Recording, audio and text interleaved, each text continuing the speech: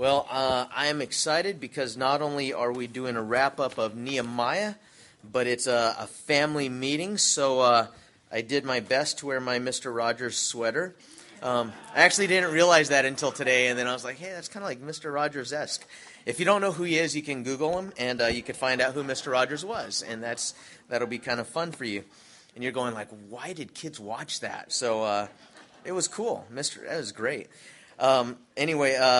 If you don't have a Bible, there's Bibles at the end of your rows, and you could follow along with us this morning.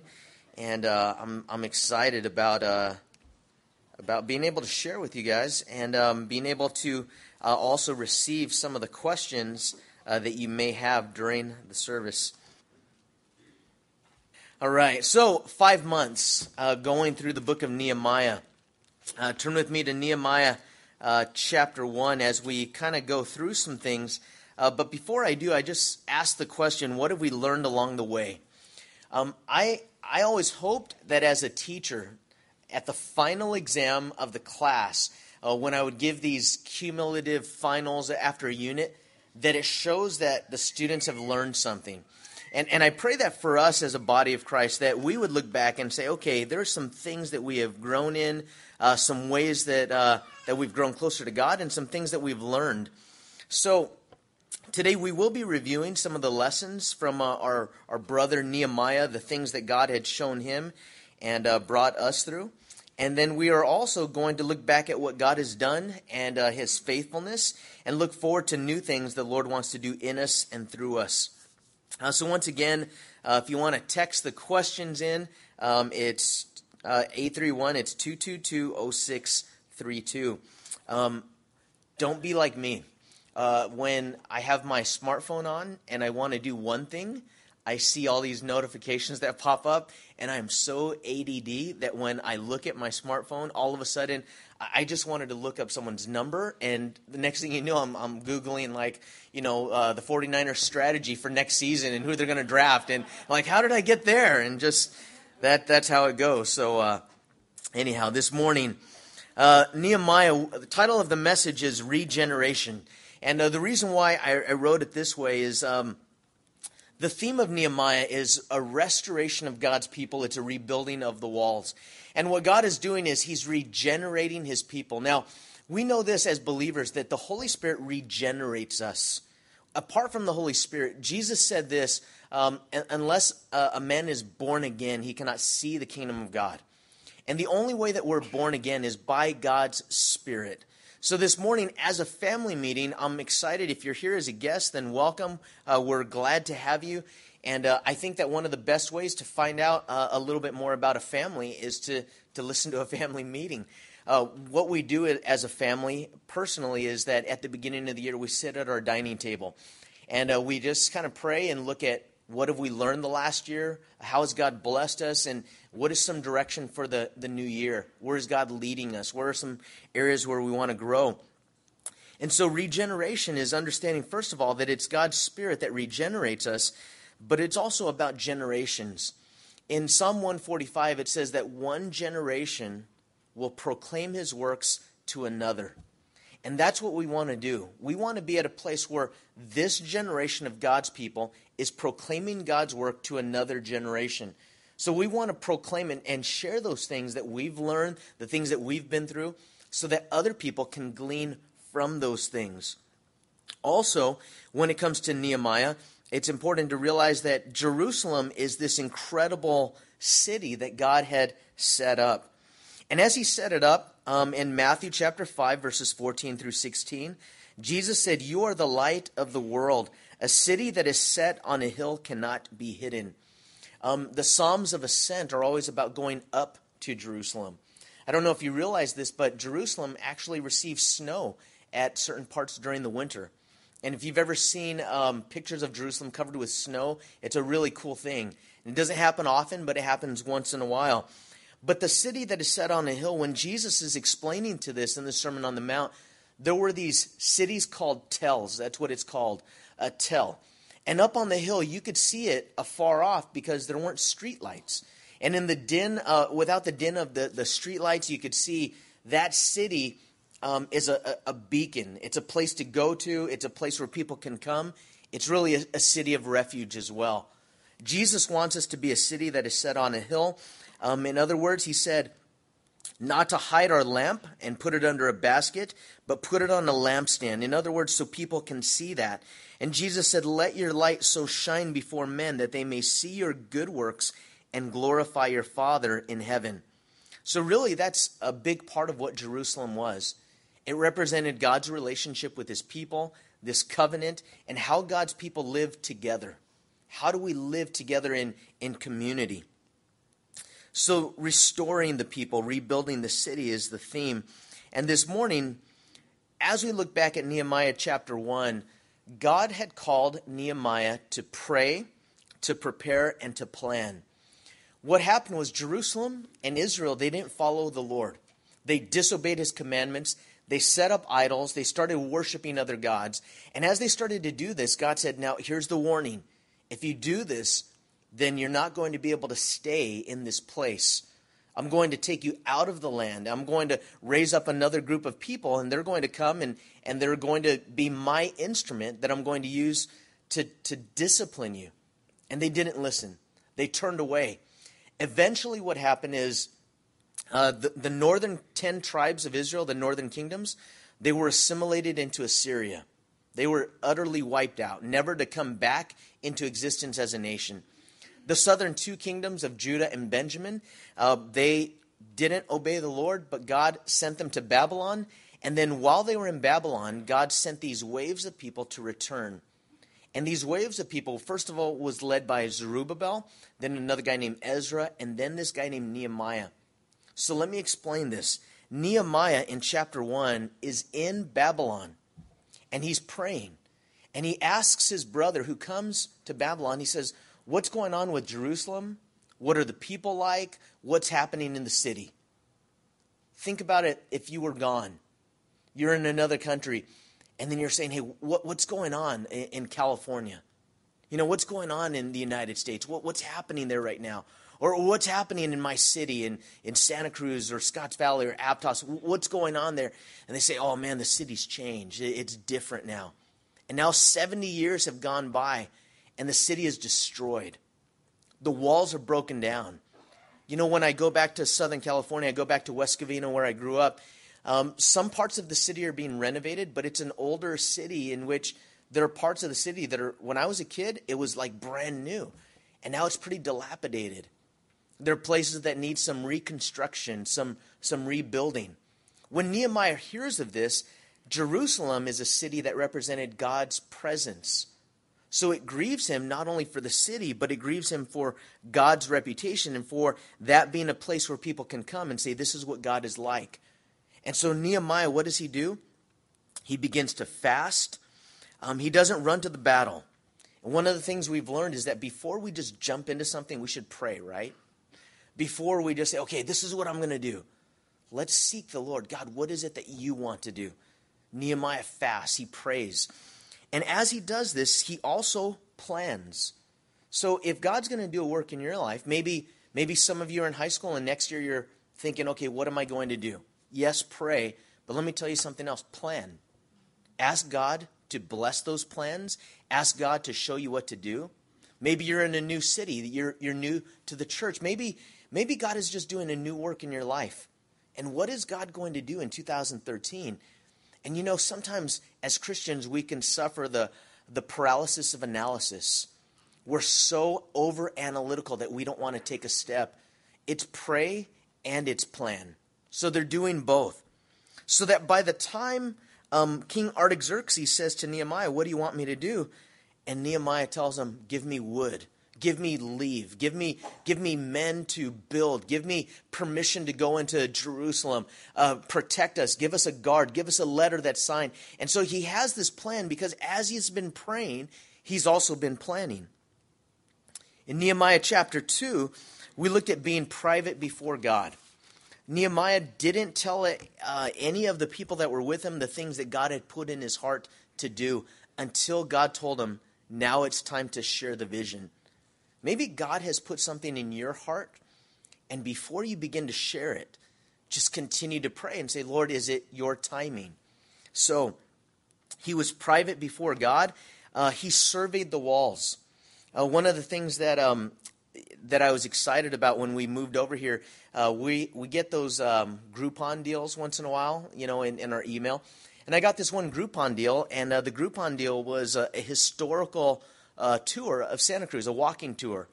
So we were going to do it when my daughter Rebecca was back, and she was going to be here for her break, but schedule-wise it didn't work. So that's today. So if I take off a little bit early, it's just we have a walking history tour today. And the reason why I like doing stuff like that is I like thinking about how a city, how a county, how something came into existence. I remember when we moved into Gilroy, I bought one of those old books at Costco, and it's those black and white photos, and I'm fascinated by that. I'm looking at downtown Gilroy, and that street, the main street is called Monterey, and I'm looking at Monterey, and I'm going, man, I recognize some of those buildings. I recognize some of this. I did this with my daughter. We went to Natural Bridges, and we went to the museum there, and we were looking at these books, and you know how there's those natural bridges that are there? There used to be a lot more, didn't there? But the erosion, and so I look at it, and what Nehemiah is doing when he surveys the walls of Jerusalem, he's walking around the city, and he's going, man, people used to live here. God's presence was here. This was the place that people used to worship.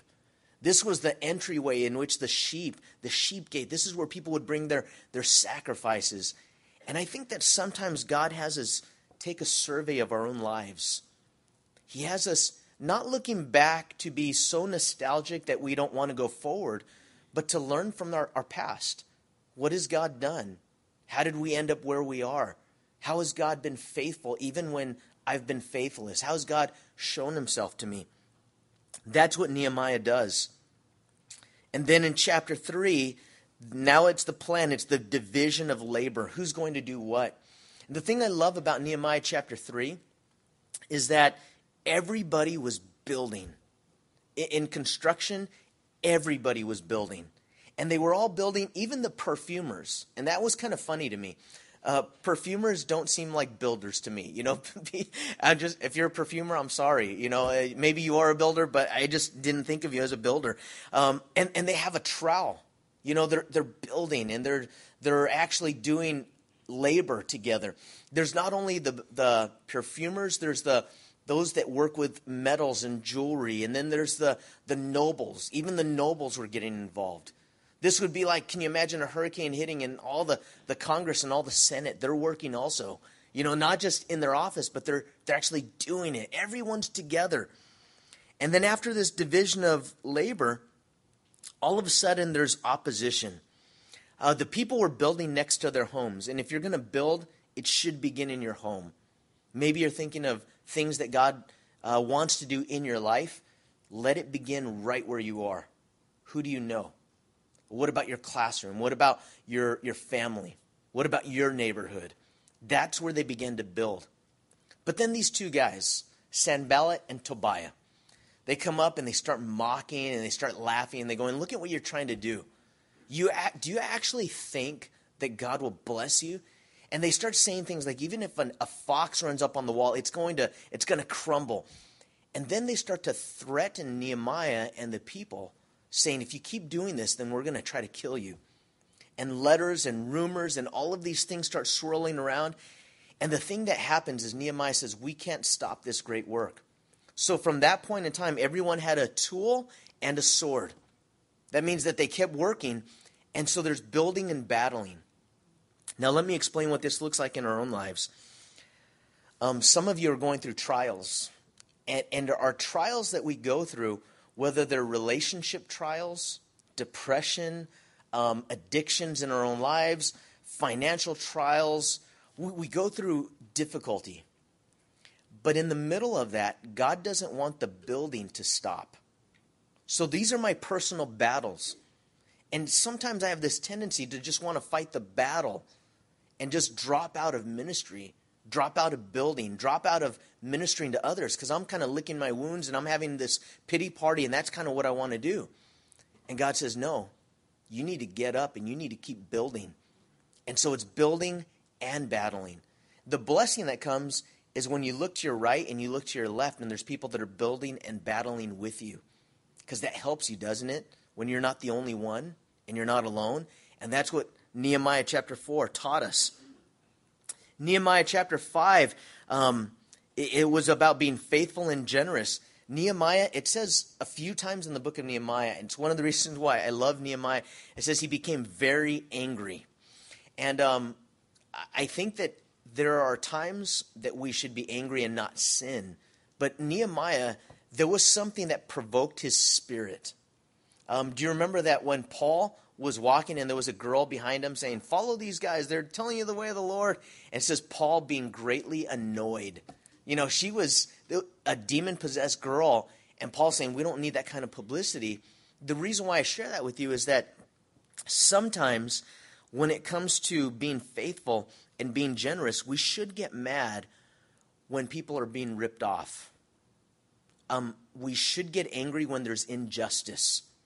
I think that if there's evil in this world and we don't get angry about it in some way, we don't say someone should do something about it. God, if there's anything you want me to do, then you know what? We're being selfish and we're just being complacent. Nehemiah led by example. The Jewish people that came in, they were ripping off some of their brethren. The very poor people became slaves. And so they couldn't, these indentured servants, and then some of them, it's their kids, like, hey, I can't pay you the money I owe you. Here's my son. He could work on your farm. Here's my daughter. She could help you out. And they couldn't redeem their own children. When Nehemiah says sees this, he becomes very angry. And he shows them that what they are doing is not right.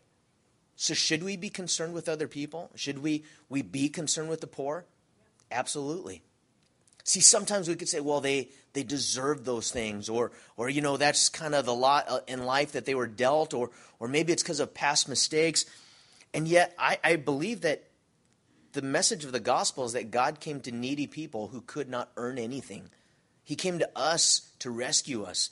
So yes, we need to teach in ways that teach faithfulness and stewardship, but also Nehemiah led by example. He was very faithful and he was very generous. At the end of that chapter, Nehemiah was wealthy, and I don't want us to think of poor equals godly and wealthy equals ungodly. Nehemiah had a dinner at his house with, I think it was over 150 people.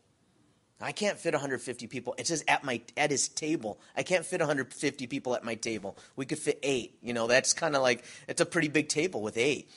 Nehemiah was wealthy, but he was a godly man that used that as stewardship to reach out to the city. And so it's important that we understand our finances are a part of who we are, and how we deal with our finances shows our relationship to God. That's what Nehemiah chapter 5 taught us. And then Nehemiah chapter 6, it was fight or flight.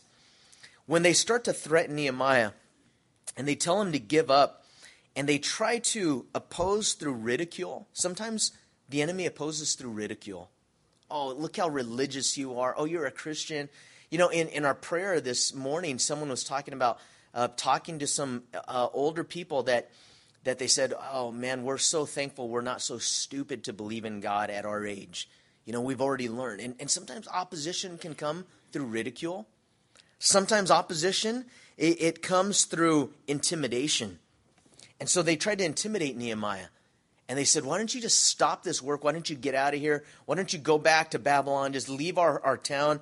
And Nehemiah says something. I don't believe it's arrogance. In Nehemiah 6:11, he said, should such a man as I flee? And who is there such as I who would go into the temple to save his life? I will not go in. What they're saying to him is stop building. Just go into the temple. Just run away from the problem. And Nehemiah says, I'm not going to back down. I'm not going to run away from the problem. This morning, are there problems that you're facing that maybe in fear you haven't faced up to? See, those are things that confront me when I look at my own life and I realize some things I would just rather ignore. I would just rather go to church, go to the temple, and just pray and worship and just run from the problem and not deal with it. Now, we are to run to God, right, as our refuge, but he doesn't tell us to stay in the temple. We're to go outside of the temple, and we're to minister, and we're to do the hard things. And some of you have some hard things that you need to deal with, and you probably know what those things are. and you probably know what you're supposed to do. I think that's usually how the Holy Spirit works in our lives. We probably know what most of those things are, and most of the time we know what we're supposed to do. And Nehemiah says, I'm not going to run. Then in Nehemiah chapter 7, it was about being citizen soldiers. This concept, the notion that citizens have an obligation to defend their community from other nations and from invaders, both foreign and domestic. And it was understood in the book of Nehemiah chapter 7 that all of the citizenry, they all understood they were a part of it. If you go back to Israel today, did you know that every citizen, when they are 16 years old, must enter into military training? And they have to enter in for a couple of years. I think it's 2 years for the girls and 3 years for the men, and then they could stay longer than that. But they're all trained, and the reason why they're all trained is because there's nations all around them that want to wipe them out. And I was amazed at taking a tour of Jerusalem. There was a little field trip, and there were two teachers. This petite little 5-foot girl and young lady teaching, probably maybe 20 years old, maybe 22 at the most. And she has this submachine gun, and it's just that's how they roll. She's licensed to carry. She had military training, and she's protecting these kids. Now, I know I might, don't get hijacked on this right now. Don't go in this different direction. The thing I'm trying to point out is this: they all had a stake in preserving their liberties and rights as a society, following after God. And the thing is that in the book of Nehemiah, it teaches us that as citizens in the kingdom of God, all of us are involved. If there's a battle going on and I don't know that there's a battle going on, I'm just losing. I'm still in it. And there's a spiritual battle that happens all around us. And if we don't realize that, we're still in it. It doesn't matter if we realize it or not. We're just losing if we don't even realize it. It says, Jesus talked about in John chapter 10 that the thief comes only to rob, to kill, and to destroy. But I have come that you might have life and life more abundantly. Do you think when you watch the news today that there's a real evil in this world that wants to rob and kill and destroy? Absolutely. So what are we to do? We're to proclaim life. We're to share God's love. We're to share the gospel with people, not just to keep that to ourselves. And as citizens of the kingdom of God, we're all involved. Chapter 8, bring out the book. Ezra the priest. I love the ministry of Billy Graham over the years. You realize that he has been in the Oval Office during wars. That Billy Graham has literally sat in the sofa in the Oval Office as troops are going into battle, praying with the presidents, advising them. Ezra the priest was like this national spokesman that God used for the nation of Israel. And in Nehemiah chapter 8, he opens up the Bible and he begins to preach. He begins to teach the people. And then they take it and then they explain it and they make sense of it at their ages. That's why we have children meeting in the children's ministry, so things can be explained to them at their level and at their age. But as the word of God goes forth in any revival that lasts, you see that God's word is a central part of that. Then in Nehemiah chapter 9, Ezra teaches about history. It's all his story. It's all the story of God. We just kind of fit in it somewhere. We might look at it as our biography, but really we're just a small piece of the puzzle in God's picture. And so they go back into their history of God's redemption and what God wants to do. Chapters 10 and 11, we looked at pioneers and settlers. There was a need for 1/10 of the people to move back into the city. So when God calls us as pioneers, that means that we do a new thing that's difficult. But settlers, they help build. Settlers help the city function. Settlers bring infrastructure. So if God has called you to pioneer a new work, maybe it's a ministry, some new aspect of your job, something that you're doing, you might be at the beginning of that, but other people sometimes keep it going over the years. And so we looked at how we have roles as pioneers and settlers and how we have to allow God to choose for us. Where do you want to send us? And when we do that, do you think God wants to bless us? Do you think God wants to bless you? He does. should we be afraid of saying, God, send me wherever you want to send me? No. So why are we afraid of that? Because I think at the heart of it, it's a trust issue. Do I really trust that God has my best interest in mind and he wants to bless me? So, pioneers and settlers. And then in chapter 12, it was the joy of sacrifice. Blessing comes when we lean into it. If we are in the background, just kind of like following God from a distance, that's when Peter backslid. It says he began to follow Jesus at a distance. When we begin to follow at a distance, and we're not close to God, we're not drawing near to him, then what ends up happening is our joy is gone. And we think, well, how come I don't have any joy? And so that joy comes when we draw near to God, when we draw close to God, when we really obey God. And obedience is a bad word today. No one wants to hear the word obey. It was kind of weird for me when I became a Christian. The first time that I sang that song, there was a song called, I just remember part of the lyrics. It said, trust and obey, for there's no other way to be happy in Jesus than when we trust and obey. And I was singing it until I got to the obey part, and that kind of rubbed against me a little bit. And as a new believer, I was kind of learning that was a new concept, that I show my love for God by obedience, but it's in obedience to God's word that I get blessed. It's kind of like as a parent, if you want the best things for your kids, then if they listen to you, then they'll be blessed, right? And if they don't, then they won't. And in the same way, God does that for us. And so there was a joy of sacrifice. Then we looked at being teammates, brothers and sisters. There were the priests and the Levites. It was kind of like the elders and the deacons. Also, there were leaders of families. That those leaders of families had a great impact for generations. That's the whole thing about regeneration. I want to have an impact. I just had a talk with my sons not too long ago. And in the talk, we were going through Proverbs, and I said, the things that I'm sharing with you, my hope and my prayer is that it affects my grandkids and their kids. So I'm not just telling this to you for you. It is for you. But I'm praying that when you are my age, and if, Lord willing, you have kids, that you remember some of these things and you start telling that to your kids, and that they remember those things and tell it to their kids. So this is like a 4-generation thing that we're doing right here. And that's the whole story of Nehemiah chapter 12. To not compromise is chapter 13. Tolerance versus compromise. Tolerance means new things today. And so we have to understand that we are to love people and be patient with them. And yet, in the midst of it, we're to hold fast to God's truth. And then, finally, marriage, rest, and worship. Nehemiah chapter 13 ends with Nehemiah being gone for 12 years. 7 to 12 years, depending upon which commentary and which historian you read.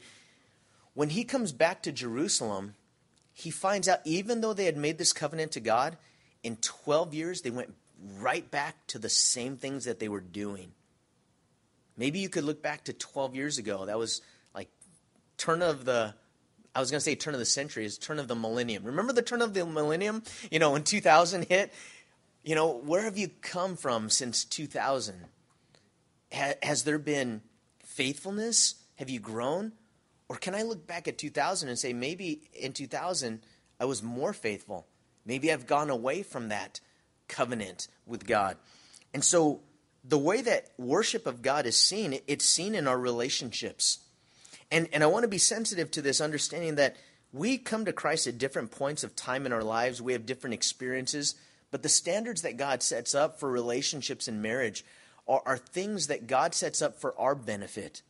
And maybe you could look back and you think, well, I've made some mistakes. Maybe you're a victim. Maybe you realize you've been not the victim, but the one that has hurt someone else. At this point in time, it's a good time to turn back to God and say, God, heal. God, restore. God, change my life. Because that's what Nehemiah 13 was. When he comes back, he's saying, look, you're not even teaching your kids about the things of God. They didn't teach them the Hebrew language, and they couldn't understand the Bible as it was being taught back then. And he's saying, this thing is not good. You need to look at your relationships. You need to look at your marriage relationships. And remember, when it comes to worship of God, I believe this, that sex is one of the biggest religions in America today. And let me explain that. If a religion in general means what we worship, that means what we think is valuable. It affects how we vote. It affects our friendships. It affects what is important to us. I think that sex is a huge religion today. There are people that worship at computers. There are people that say, I'm just going to live my life how I want to live it. And yet God says, your sexuality is a part of my relationship with you. So that even in that area, you're not saying, God, this is my area. You can have these other areas, but this area is mine. No, it's all the Lord's. And so in Nehemiah 13, he deals with that. He also deals with our time. Our time is God's. How do I spend time? Not just Sunday mornings. I'm talking about how do I spend the rest of my days? How do I spend the rest of my time? And I don't mean to say this, that we're all to be this, all day long, walking around and just, I have a Bible open and, phylactery on my head and, I'm worshiping that. No, I'm saying that it should live in us and through us so that in our conversations, in how I work, my work ethic, in entertainment, and in rest, all of those things should be redeemed for the Lord. And then worship, heart, mind, soul, worshiping God with all of my heart, mind, soul, and strength. Jesus talked about loving the Lord your God with all your heart, soul, mind, and strength, also in the book of Deuteronomy. And so that's an overview of Nehemiah, but this brings us to where we are today in these next 20 minutes or so. How do we apply this as a church? And what does this mean for us personally? I think there's been a lot of application, but part of this family meeting and looking back is to remember the city of Jerusalem. If you look at the diagram, the square kind of above it is what Jerusalem became, but in Nehemiah's time, it was more like that, almost like the shape of the state of Florida. That was Jerusalem. And if you looked around Jerusalem, there were these different gates. And remember that Jerusalem was a place that was to represent God's presence, where people can come and worship and say, okay, this is what God is like. And I look at this map of Santa Cruz County, and I think that, Santa Cruz means Holy Cross. And I think that people think about Santa Cruz as anything but, Holy Cross. So when we consider where we live and where we minister in this county, in this place, how does God use us not only to build in our own lives and in our family, but to influence this community? Because God has called us beyond the walls of a church, right? He hasn't called us to leave. In our society today, people say that's a private thing. I remember when Deanna and I went whitewater rafting one time, this tour guide, he said, we're on the bus, and he goes, hey, everybody, we're going to party. We're going to have a great time on the river. There's two things we don't talk about, politics and religion. Everyone's like cheering. And basically, I'm not a religious guy. It's a relationship with Christ. And yet, when we look at our society today, they say, hey, keep that to yourself. But we can't help but to live out the principles of God's kingdom. There was a post by a guy named Donald Miller, who wrote the book Blue Like Jazz, that he just wrote this article. It came out last week, and it said, the name of the article, the title of it was Why I Don't Share My Faith Publicly. And he talked about how Jesus said, don't let your left hand know what your right hand is doing. He talked about how one of the things that Jesus said, when you pray, don't sound a trumpet, don't make a meaningless repetition to be heard by people. Do those things. Go to your prayer closet. Do I agree with all of that? Absolutely. Who said it? Jesus. So I agree. Okay. But Jesus also said, you're the light of the world. Let your light shine before men that they might see the works that you do and give glory to God. Now here's a question.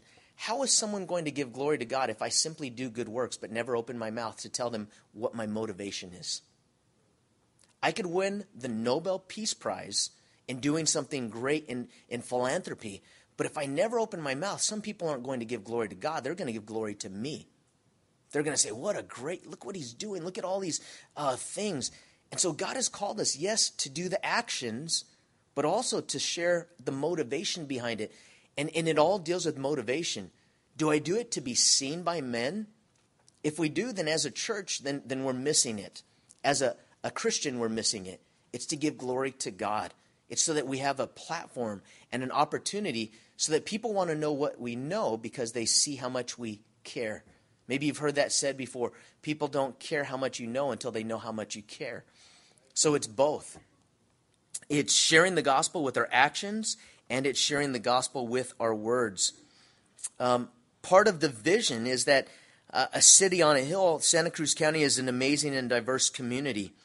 Yet within that community is a church, which is ecclesia, the gathering of people that has responded to the good news that Jesus came and died for our sin to restore our broken fellowship with God.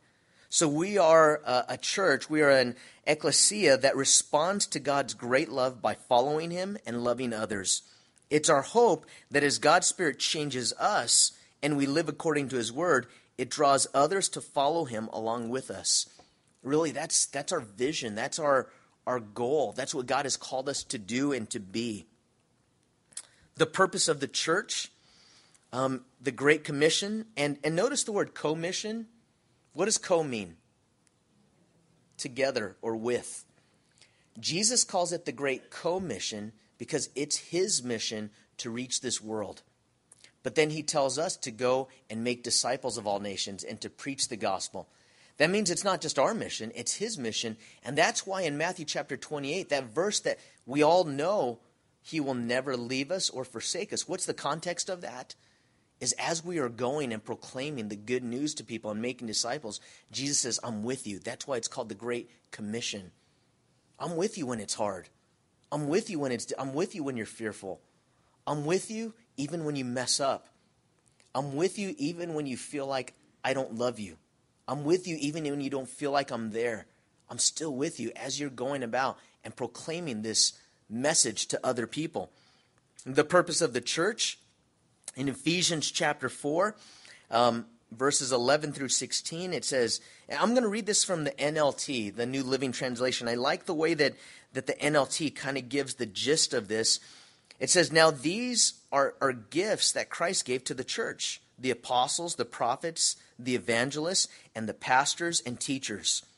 Their responsibility is to equip God's people. So apostles, prophets, evangelists, pastors, and teachers, what is the responsibility? To equip God's people to do his work and to build up the church, the body of Christ. So what is the purpose of the church? It's also the equipping of the saints. That's you guys. That's all of us, right? Maybe you think, well, I'm not a saint. If you're born again, if you've been saved by Christ, the Bible calls us saints. And it's the equipping. That's what we're doing on Saturday. That's why it's not only for quote-unquote leadership. This is for believers. Because we're all to be equipped. Do you know what you believe? Do you know why you believe it? Are you able to give an answer to the hope that is in you? How do we share the gospel conversationally, naturally in relationship? How do we resolve conflicts? How do we know when the Holy Spirit is telling us to do something and go a certain direction? Those are some of the things that we are going to look at on Saturday. But it's this equipping of the saints, and that's the purpose of the church. Now turn with me to Acts chapter 2. In Acts chapter 2, the model for the church. Now in the book of Acts, the Holy Spirit has just fallen upon them in Acts chapter 2. And in verse 42, one verse in particular that we are going to look at, it says, and they continued steadfastly in the apostles' doctrine and fellowship, in the breaking of bread and in prayers.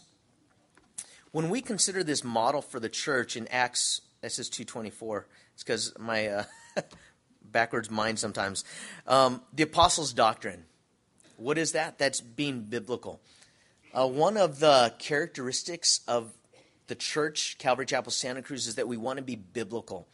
So that when we teach at preschool level all the way to the seniors, unless we base our fellowship on something that is true, we have just basically opinion. And so we want to be biblical. That's why doctrine is important. Some people say, well, I just don't get into doctrine. I just want to love Jesus. Well, a lot of people say that, but they mean a lot of different things by it. What is doctrine? Doctrine is a foundational understanding of who God is. It's teachings about God. It's theology. The next thing is fellowship. We want to be relational. That means that people that serve in ministry are not just cogs in machinery. I look at the sports world today, and they always say it's a business. We understand it's a business. But the teams that really play together, even though it's a business, they have some camaraderie, don't they? There is something, as hard as it is kind of for me to say, because I've raised in LA as a Dodger fan, the Giants last year, they displayed some team camaraderie where it wasn't so much about superstars. Even one of the superstars was on steroids, and they suspended him. And even after that, they said, no, you're done for the season. And they still were able to win the World Series. And if people can do that for something like a game, how much more should we as believers do that for something of eternal value? See, you could play together to win a championship and say, well, I just don't like him. Remember Kobe and Shaq? Again, Laker fan. Kobe and Shaq, if you're not a basketball person, they were these two superstars that hated each other, but were able to get along and play because they wanted a common goal, to win a championship. God has called us to proclaim the gospel, but as believers, he said this, people will know that you are my disciples by what? Your love for one another. In relationship, that community is what God desires to build. The breaking of bread, the Lord's Supper, there's communion. It's where our relationship, again, it's still relational, but it's with God. Our relationship to God is regularly affirmed. We remember the covenant. We remember why Jesus came. It also reminds us of the second coming, because Jesus said, we're not going to partake like this again until I come in my kingdom. So it always proclaims Jesus is coming back. And then there were prayers. Prayer is the expression of our dependence upon God. So let me ask you this. What is the expression of our independence of God, that we don't need him? If prayer is the expression of our dependence upon God, it's a lack of prayer. If we are not in prayer, what we're declaring is that, God, we're really not dependent upon you. We could do this on our own. And part of what we want to do, we started out 5 months ago just having prayer on Wednesday nights, and then we went through these 21 days of prayer to kind of start this new year. And then on Sunday mornings at 9 a.m., I just invite you to come out. It's just, it kind of feeds the Spirit, and it empowers us to do the ministry that God has called us to do. And then personal prayer, there's private prayer, there's fasting. Baptism of the Holy Spirit is something that you see in the book of Acts. And let me explain it this way. Depending upon your background, how many of you were raised in a more charismatic or Pentecostal background? Raise your hand. Okay. How many of you were raised maybe in a Catholic background? All right. How many of you were raised where religion really wasn't a part of your family or your upbringing? Okay. And then how many of you were raised maybe in a Christian church, but the outward manifestation of gifts of the Spirit were something that weren't talked about or weren't taught in your church? All right. We are very diverse. Did you guys just see that? We are super diverse in our background and understanding of this. Come from all kinds of backgrounds. And I think that sometimes as Christians, we have to be careful that we don't start judging other Christians and doing that chant like in a stadium. We've got the Spirit. Yes, we do. We've got the Spirit. How about you? And we judge other people based on, do they have that same experience that we have? It's not as important what you call it as much as it is important that you have it. And that is the experience of the overflowing of the Holy Spirit in your life. We're to be filled with overflowing, which means as we surrender to God and we open ourselves to the Spirit's work in our lives, we say, Holy Spirit, have your way in us. Do your work through us. We want all of the gifts and all of the fruit that you have to offer. And then as we exercise those things, we do those things in love, not judging others that might have a little bit of a variance of how they see those things. But as a family, we're open to the Holy Spirit's working and moving. And then evangelism.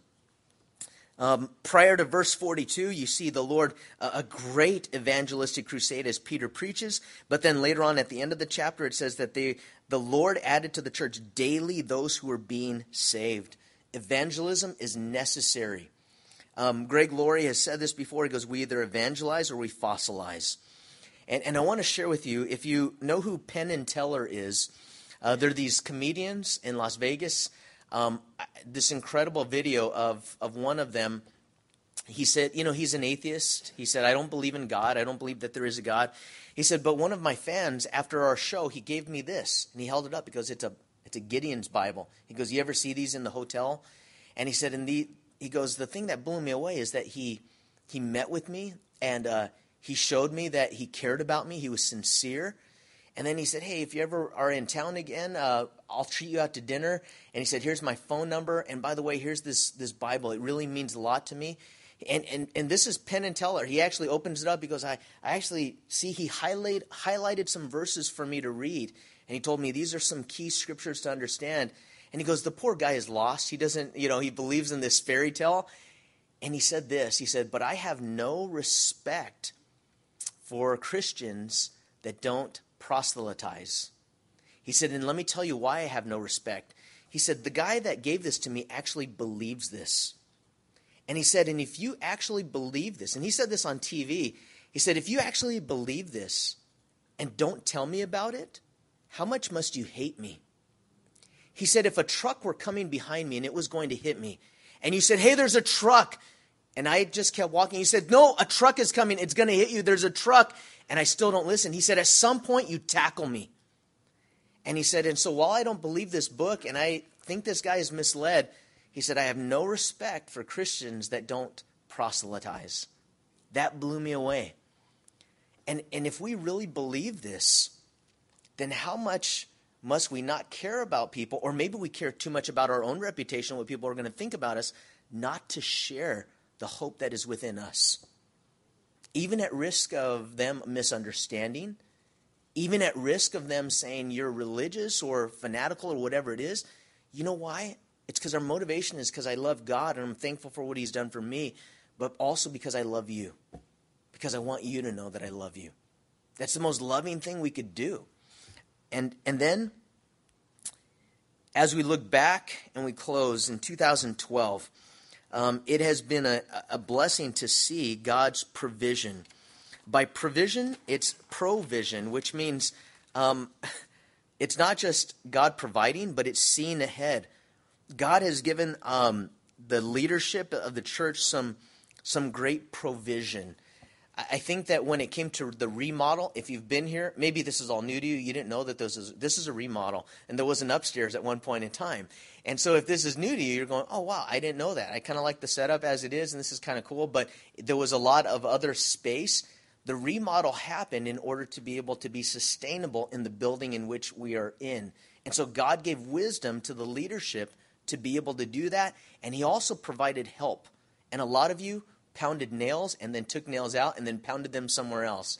And you know what? That's a blessing because that's part of God's provision. There was a point in time where it was like a difficult thing, not being able to afford spending the money for the remodel and yet not being able to afford not to. And so in 2012, one of the things we also see is that God changed some things. In Isaiah 43:18, it says, do not call to mind the former things, nor ponder the things of the past. Behold, I'm going to do a new work. Will you not see it? And the Lord had given that scripture to me in 2012, but also to Bill Holdridge as a key scripture in his own life. And so what is birthed out of this? Part of it is Poimen Ministry, really going, Pastor Bill is busy. He's not here this morning because he's ministering somewhere else. And he has... God not only has him, but other pastors doing that. That's Poimen Ministry. What's happening right now in Gilroy is that the church is thriving, and Justin is pastoring the church there, and the Lord has brought me over here, and I'm excited about the new things that God wants to do. Also in 2012, there were new ministries that were birthed. Westside Community Fellowship was birthed in 2012. There were other ministries that were birthed of just outreach and different things that God is doing. And yet, In 2012, we could be thankful for God's faithfulness. Change is a part of life. It happens. Sometimes I don't want to change. I long for the good old days. But guess what? What are we going to be saying years from now? Oh, those were the good old days. You know, we have this way of painting that picture at times, but through it all, God is faithful. And one of the things I'm thankful for is fellowship, knitting of hearts together. I'm blessed at the fellowship of the saints that is here. I'm blessed at the relationships. I'm blessed how God has knit hearts together. And now as we go forward, these are some areas to grow as a church. Love. We could grow in love. Really, this unconditional love that says, I will reach out to people unconditionally. And if we don't keep growing in love, then we stagnate. I do not ever want to be the church in Revelation chapter 2 of Ephesus, that they had right doctrine and they were doing good things, but they had left their first love. We could grow in our love for the Lord. I really hope and pray that worship draws us in, that there's times where we just want to linger in God's presence. I pray for a greater love for people. I pray that God wakes us up as a nation out of complacency and helps us to love people. We could grow in communication and community. By communication, it's talking. It's opening up doors to be able to talk about things. At family reunions, I don't know if you have any of those awkward relationships in your family at holidays once in a while, but there's some awkward relationships where sometimes people are together in the same room and don't talk. And it's the elephant in the room, and they just don't talk about it. You know, and they just have conflict that is undealt with. God hasn't called us to do that. We are the church. We are the ecclesia. We are the called out ones, which means the way that we do things should be different. So communication and community should grow. Outreach. Reaching out to people outside of the body of Christ. Not only come and see, but go and show. The average Christian in church has never led someone to Christ. Most Christians have never led someone to Christ. Now, if that's you, it's not a guilt trip. It's a thing of saying, don't leave that to me. Don't leave that to the professionals. Don't leave that to others. God has called each of us. And so we're going to have in March an equipping Sunday where someone comes and Don, a local pastor, is going to come and he's going to share about evangelism and how to reach out to people. So we need to grow in that. Discipleship. In our lives, we should have Paul's and Timothy's and Silas's. We should be making disciples. Jesus said that if we're going to make disciples, then we're going to be like him, right? Because a disciple is like the person he follows. What did Jesus do? He made disciples. So am I a disciple? Because if I'm really a disciple, then what should I be doing? Making disciples. So it's a misnomer to say I'm a disciple, but I don't make disciples. Because part of the definition of being a disciple is that we make disciples. And what does that mean? It means we spend time with people.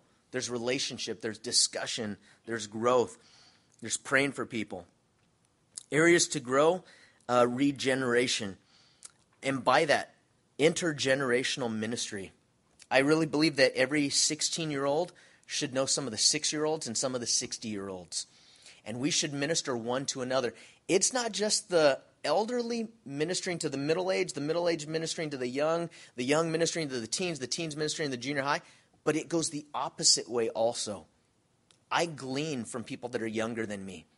There are things in the way that they see things, and they're so gifted, and they see the world through a different lens. There's areas where I need to grow from a younger generation.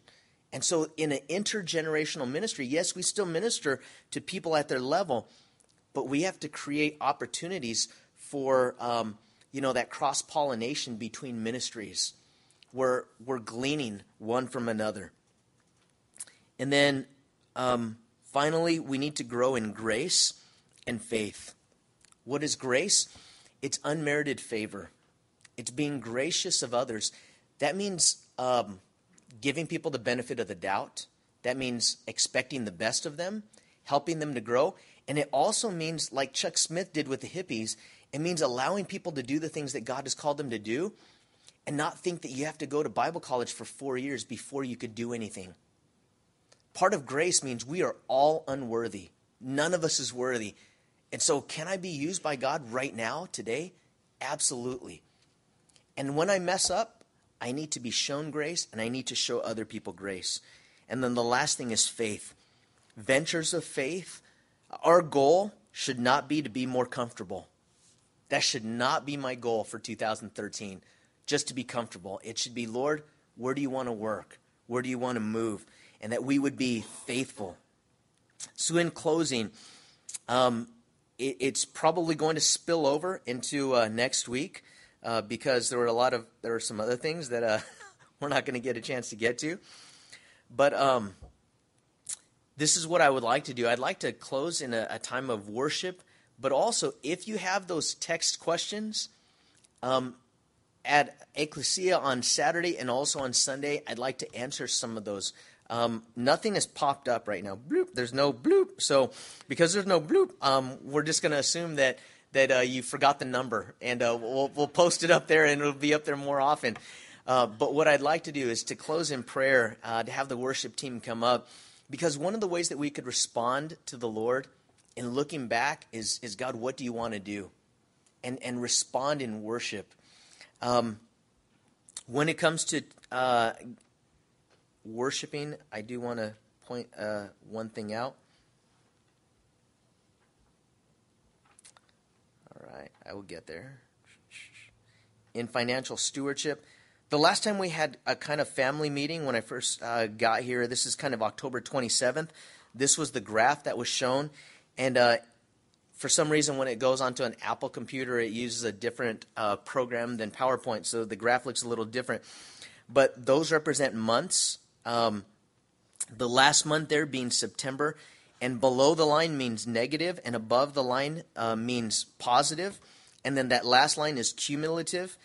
As we were going towards the end of 2012, I wanted to share at the peak of the debt that we had to go into in order to rebuild because we needed to have our rent reduced and to move from upstairs to downstairs.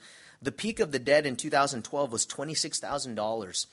And really we were kind of upside down where most of the months more was going out than was coming in.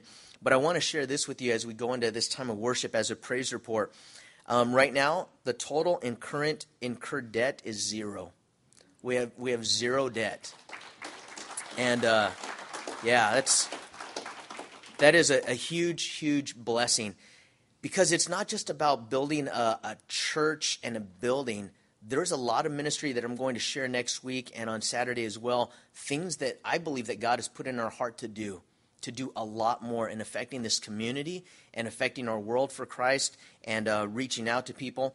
The great thing is that right now, just so you know where we're at, our expenses and our income exceeds our expenses by a little bit less than $1,000 a month. So it's kind of right there. And I've never been so happy to be at zero. You know, zero is a good thing, right? Because when you're below zero, you can't wait to get to zero. My wife and I had a thing one year where we were trying to get out of debt. We called it the quest for zero. It's just, we just want to get to zero. Come on, zero, zero, zero. But you know what? I'm praying for abundance, that we could do a lot of things that God has called us to do. So anyhow, let's pray.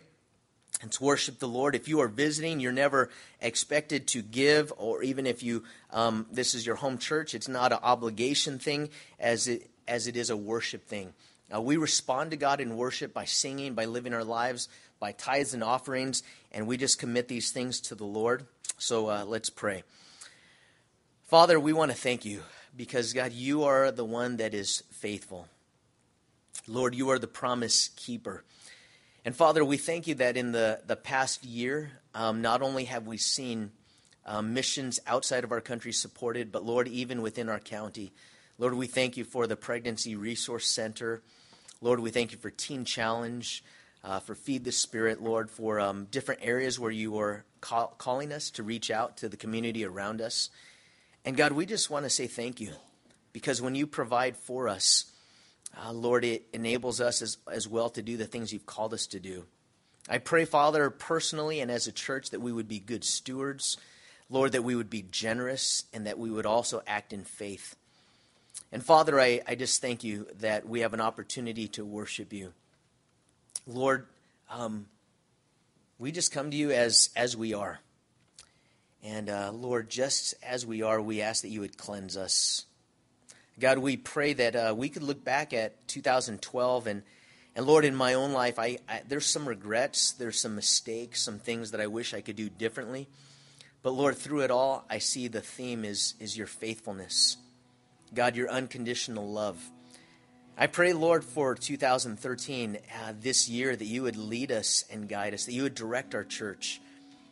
Father, I pray for Ecclesia on Saturday. I ask that you would bless that. But Lord, I also pray that when it comes to our time, how we spend our time, how we spend our finances, that, Lord, we give you stewardship of those things.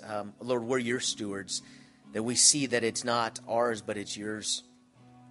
Lord, I also pray that the gospel would go forth. And, Lord, again, we started today praying for what's happening with that ex-police officer in Southern California. But, Lord, that's only one incident. Father, there are tragedies all around us, and there are people all over this world, and Lord, specifically where we live, that need to know you.